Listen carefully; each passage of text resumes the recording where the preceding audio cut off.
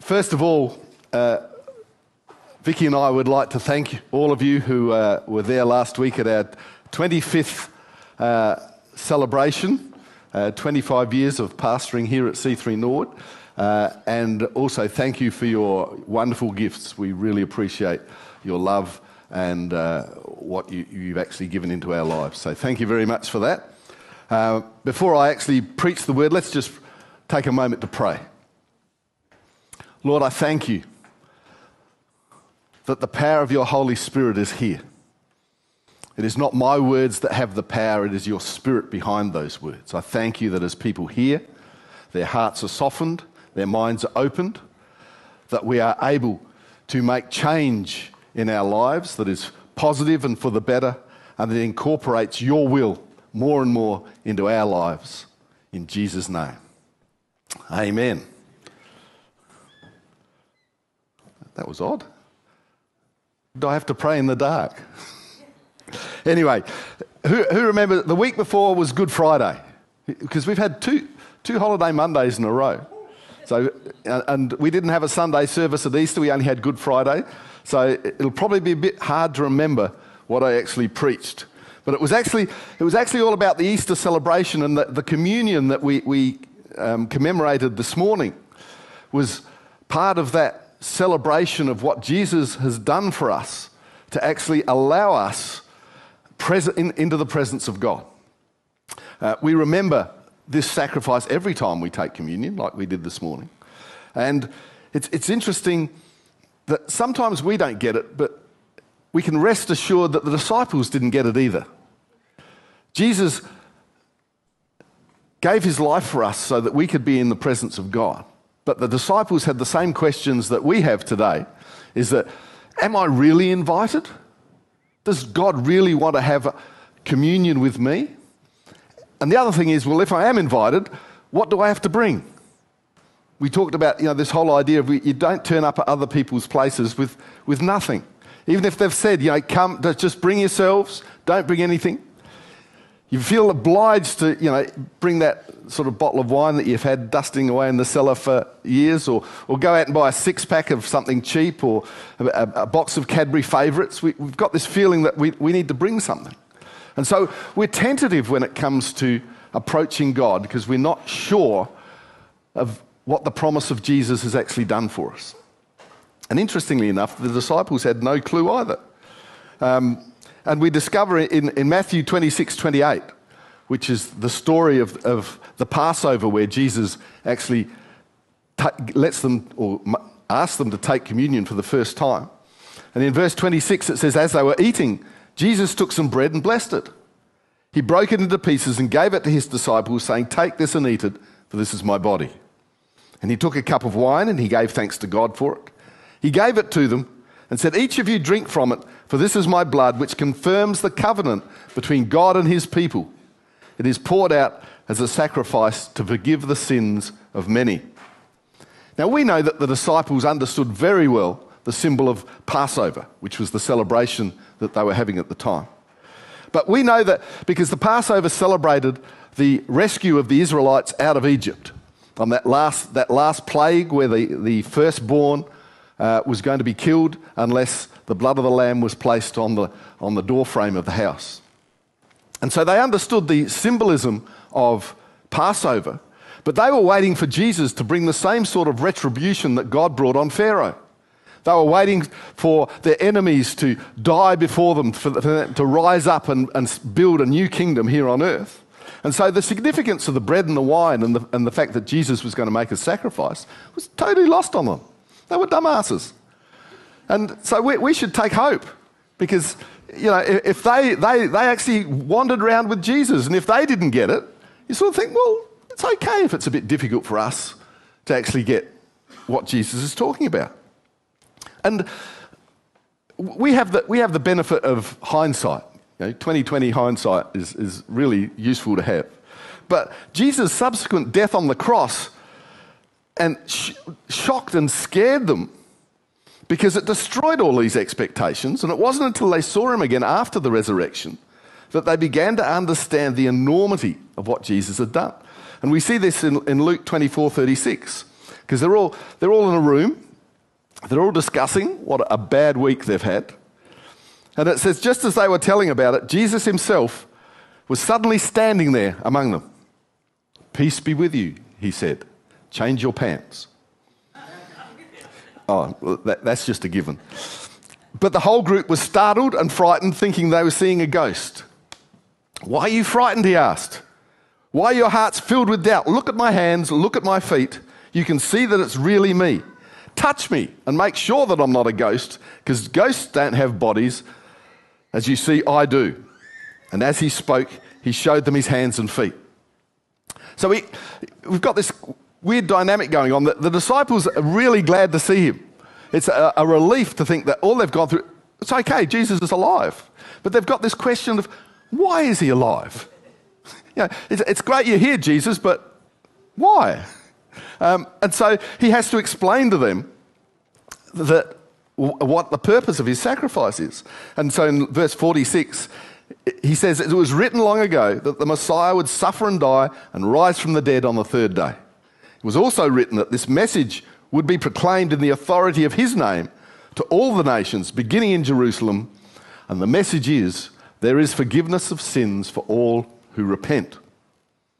You're all witnesses to all of these things.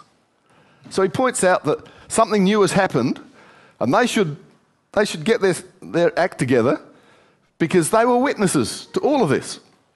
And so basically he reiterates here what he told them in Matthew 26, that he's opened the way for all humankind to be cleansed of their sin through repentance, which allows them into the presence of his Father in heaven. And this is where we put most of our focus as Christians, and rightly so, because it's the foundation of our salvation, and Jesus, as God's only Son, was the only person able to accomplish this. This is embodied in the statement that the Bible Project uses to define their purpose. They exist to help people discover that the Bible is a unified story that leads to Jesus. Now, however, we don't want to get so caught up in the excitement of discovering Jesus and recognize his sacrifice and accept his gift of forgiveness and the promise of eternal life that we forget that the story doesn't end there. Jesus only opened the door. Luke 24:49 says, "And now I will send the Holy Spirit, just as my Father promised. But stay here in the city until the Holy Spirit comes and fills you with power from heaven." Then Jesus led them to Bethany, and lifting his hands to heaven, he blessed them. And while he was blessing them, he left them and was taken up to heaven. So we can see three things here. First, Jesus has left the building. Second, Jesus is sending the Holy Spirit. Third, the Holy Spirit is going to fill them with power. And so you've got to ask, if Jesus is the centre of our faith, why did he leave? Well, that is answered because he's sending the Holy Spirit in his place.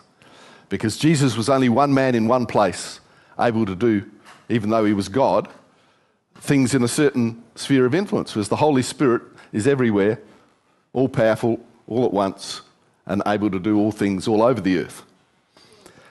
And the Holy Spirit was going to fill them with what? Power. Why do you need power?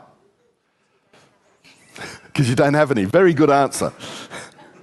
See, teachers in C3 Kids know to look for the simple things. I don't know whether you've ever noticed, but when preachers ask questions, it's never too complicated. We're not that clever, believe it. And so, yeah, they don't have any, but the idea is, have you ever noticed in your house, most houses at least have power attached to them? Now, have you ever wandered in there at night and stubbed your toe on something because you haven't turned the light on? Well, that's because you've got power, but you're not using it. If you'd turned the light on, you'd be able to see and you wouldn't have stubbed your toe. And so here, it's obviously that the Holy Spirit is going to fill the disciples with power, not so that they can stumble around in the dark, so that they can actually do something with that power. And this is the really exciting thing, I think, is that, in that Jesus gave himself for us, but then Jesus gave us each other. Now, I know that most of the time we are absolutely ecstatic that Jesus gave himself for us, but we're not too keen on the idea that he gave us each other. Because who gets on well with Jesus? Who gets on well with everybody else? It's sometimes a bit problematic. And yet we can see through what I've just talked about that Jesus' whole plan was to, once he'd opened the door, was to let us walk through the door and continue what his legacy was going to be. And basically, Jesus left spirit-filled people in his place to invite people to sit at God's table on his behalf. And it's something we call church.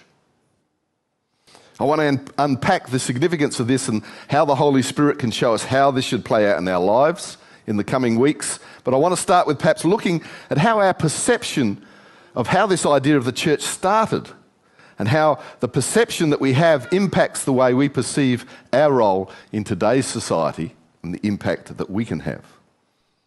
Because who knows, the first thing that happened in the church was what every pastor desires, and that is church growth. The day of Pentecost saw the fledgling organisation of Christ followers have their first growth spurt. Acts 22:41 says, those who believed what Peter said were baptised and added to the church that day, about 3,000 in all. Great growth statistics. And it gets better. Verse 42 says, all the believers devoted themselves to the apostles' teaching and to fellowship and to sharing in meals, including the Lord's Supper, and to prayer. So things were going swimmingly. And continues, verse 47, all the while praising God and enjoying the goodwill of all the people. And each day the Lord added to their fellowship those who were being saved. So not only were things going well, but everybody, including those who did not join the community of believers, thought well of them. Now this seems a miraculous turn of events until we realise that most of the people thought that these Christ followers were basically just another Jewish sect. After all, they went to the synagogue, they worshipped at the temple, they read the Old Testament. Do you know why they read the Old Testament? The New Testament wasn't in print yet. They were living it. And so they were Jewish in all respects, apart from the fact that they'd had a revelation that Jesus Christ was the Messiah. And so they had the goodwill of the people because they just thought this is another bunch of really friendly, really outgoing, really positive people who have a great message that we really love.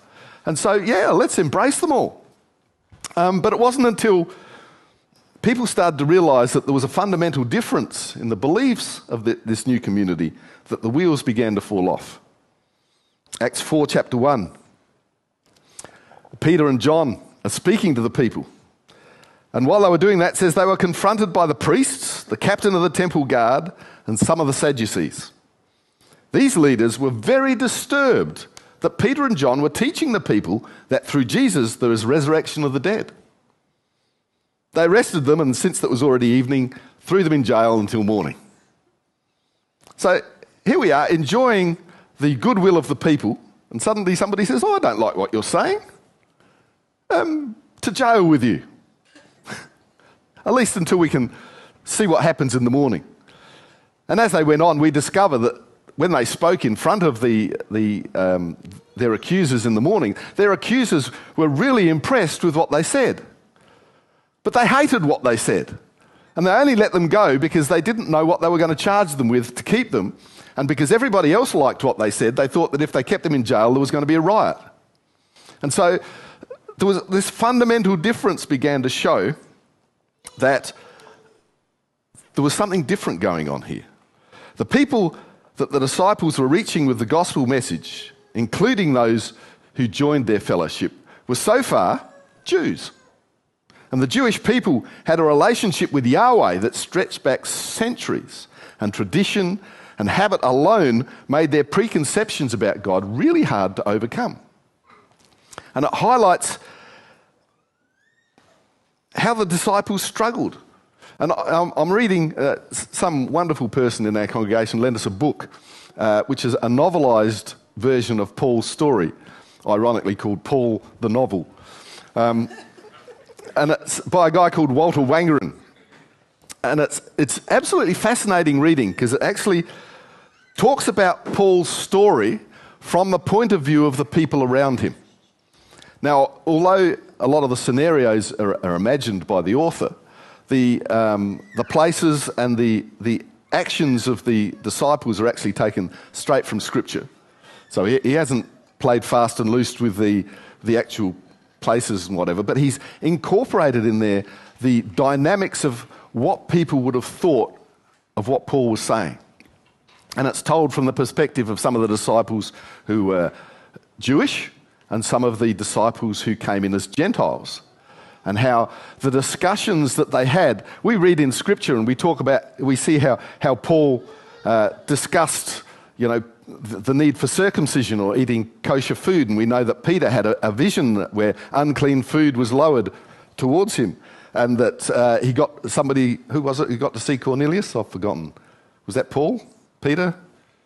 One of the disciples had to go and visit this Roman centurion who was totally Gentile-ish, eating all the wrong things, didn't have a Jewish history, and yet as soon as he started preaching, the whole household started speaking in tongues. This is just not right. This is not how religion's supposed to work.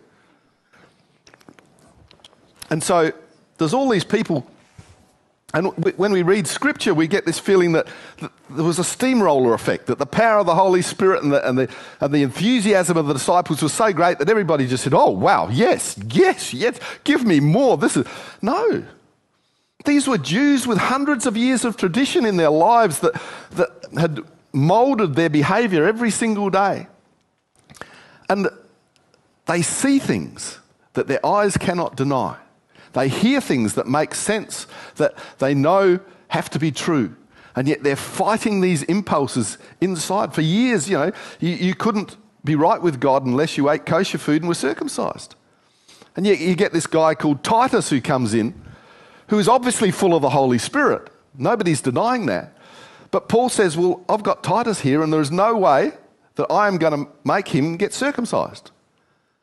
And they're all, yeah, I can see why it's not necessary, but he really should. And Titus invites them to dinner, and he's got non-kosher food, and so none of them turn up, even though they know that's not important anymore. Their habits and their cultural mores hold them back from accepting Jesus Christ. Does any of this sound familiar? And yet this is first century. All you have to do is put a 2 in front of that. And here we are in the 21st century with exactly the same problems. And it highlights how the disciples struggled not only with the attitudes of others, but also with their own prejudices and traditions that flew in the face of what they had witnessed during Jesus' ministry on earth. Even operating with the tangible presence and power of the Holy Spirit, there's a sense of constant struggle against their own cultural and religious biases to present the truth of Luke 24:47, which resonates strongly, I think, with the challenges facing the church right now. And Luke 24:47, paraphrase, says that this message would be proclaimed in the authority of Jesus' name, beginning in Jerusalem. There is forgiveness of sins for all who repent. We've been sent to proclaim that message. Jesus opened the door and gave his life for us, but then he gave us. And we are in his place to actually present that same message. And the reason that we're better together is because we need to make sure that we understand what Jesus has done in our life so that we can actually support each other and do that. Because even though this story I'm reading is fictionalized, you can see the pain and the angst that Paul and a lot of the other disciples went through when they went out to preach to people. And when I say pain, I mean real pain. People got enthusiastic and excited about Paul's message, except for those who didn't, who stoned him. So you could be there sort of reveling in the sort of acceptance of people and the power of the Holy Spirit falling on people, and suddenly you're lying there injured under a pile of rocks. That's not something that we want happening on Sunday mornings. which is why we ban stones in church. And so in the coming weeks, I want us to unpack this idea of that we have been brought together not to sit in church and just worship the God who saves, but to actually take part in what he opened the door for us to participate in. And so it's a bit like, and I told Brendan I wasn't going to use this example, but it's too good to miss. We look at, when we come together, there's this whole idea of unity which implies uniformity. And I was struck by the pictures you see on the web. If you ever look up tortoise or testudo, you get a picture of Roman soldiers who are lined up with their shields, square shields in front of them and shields over the top, protecting themselves. And that they are working in unison together to make sure that they don't get killed.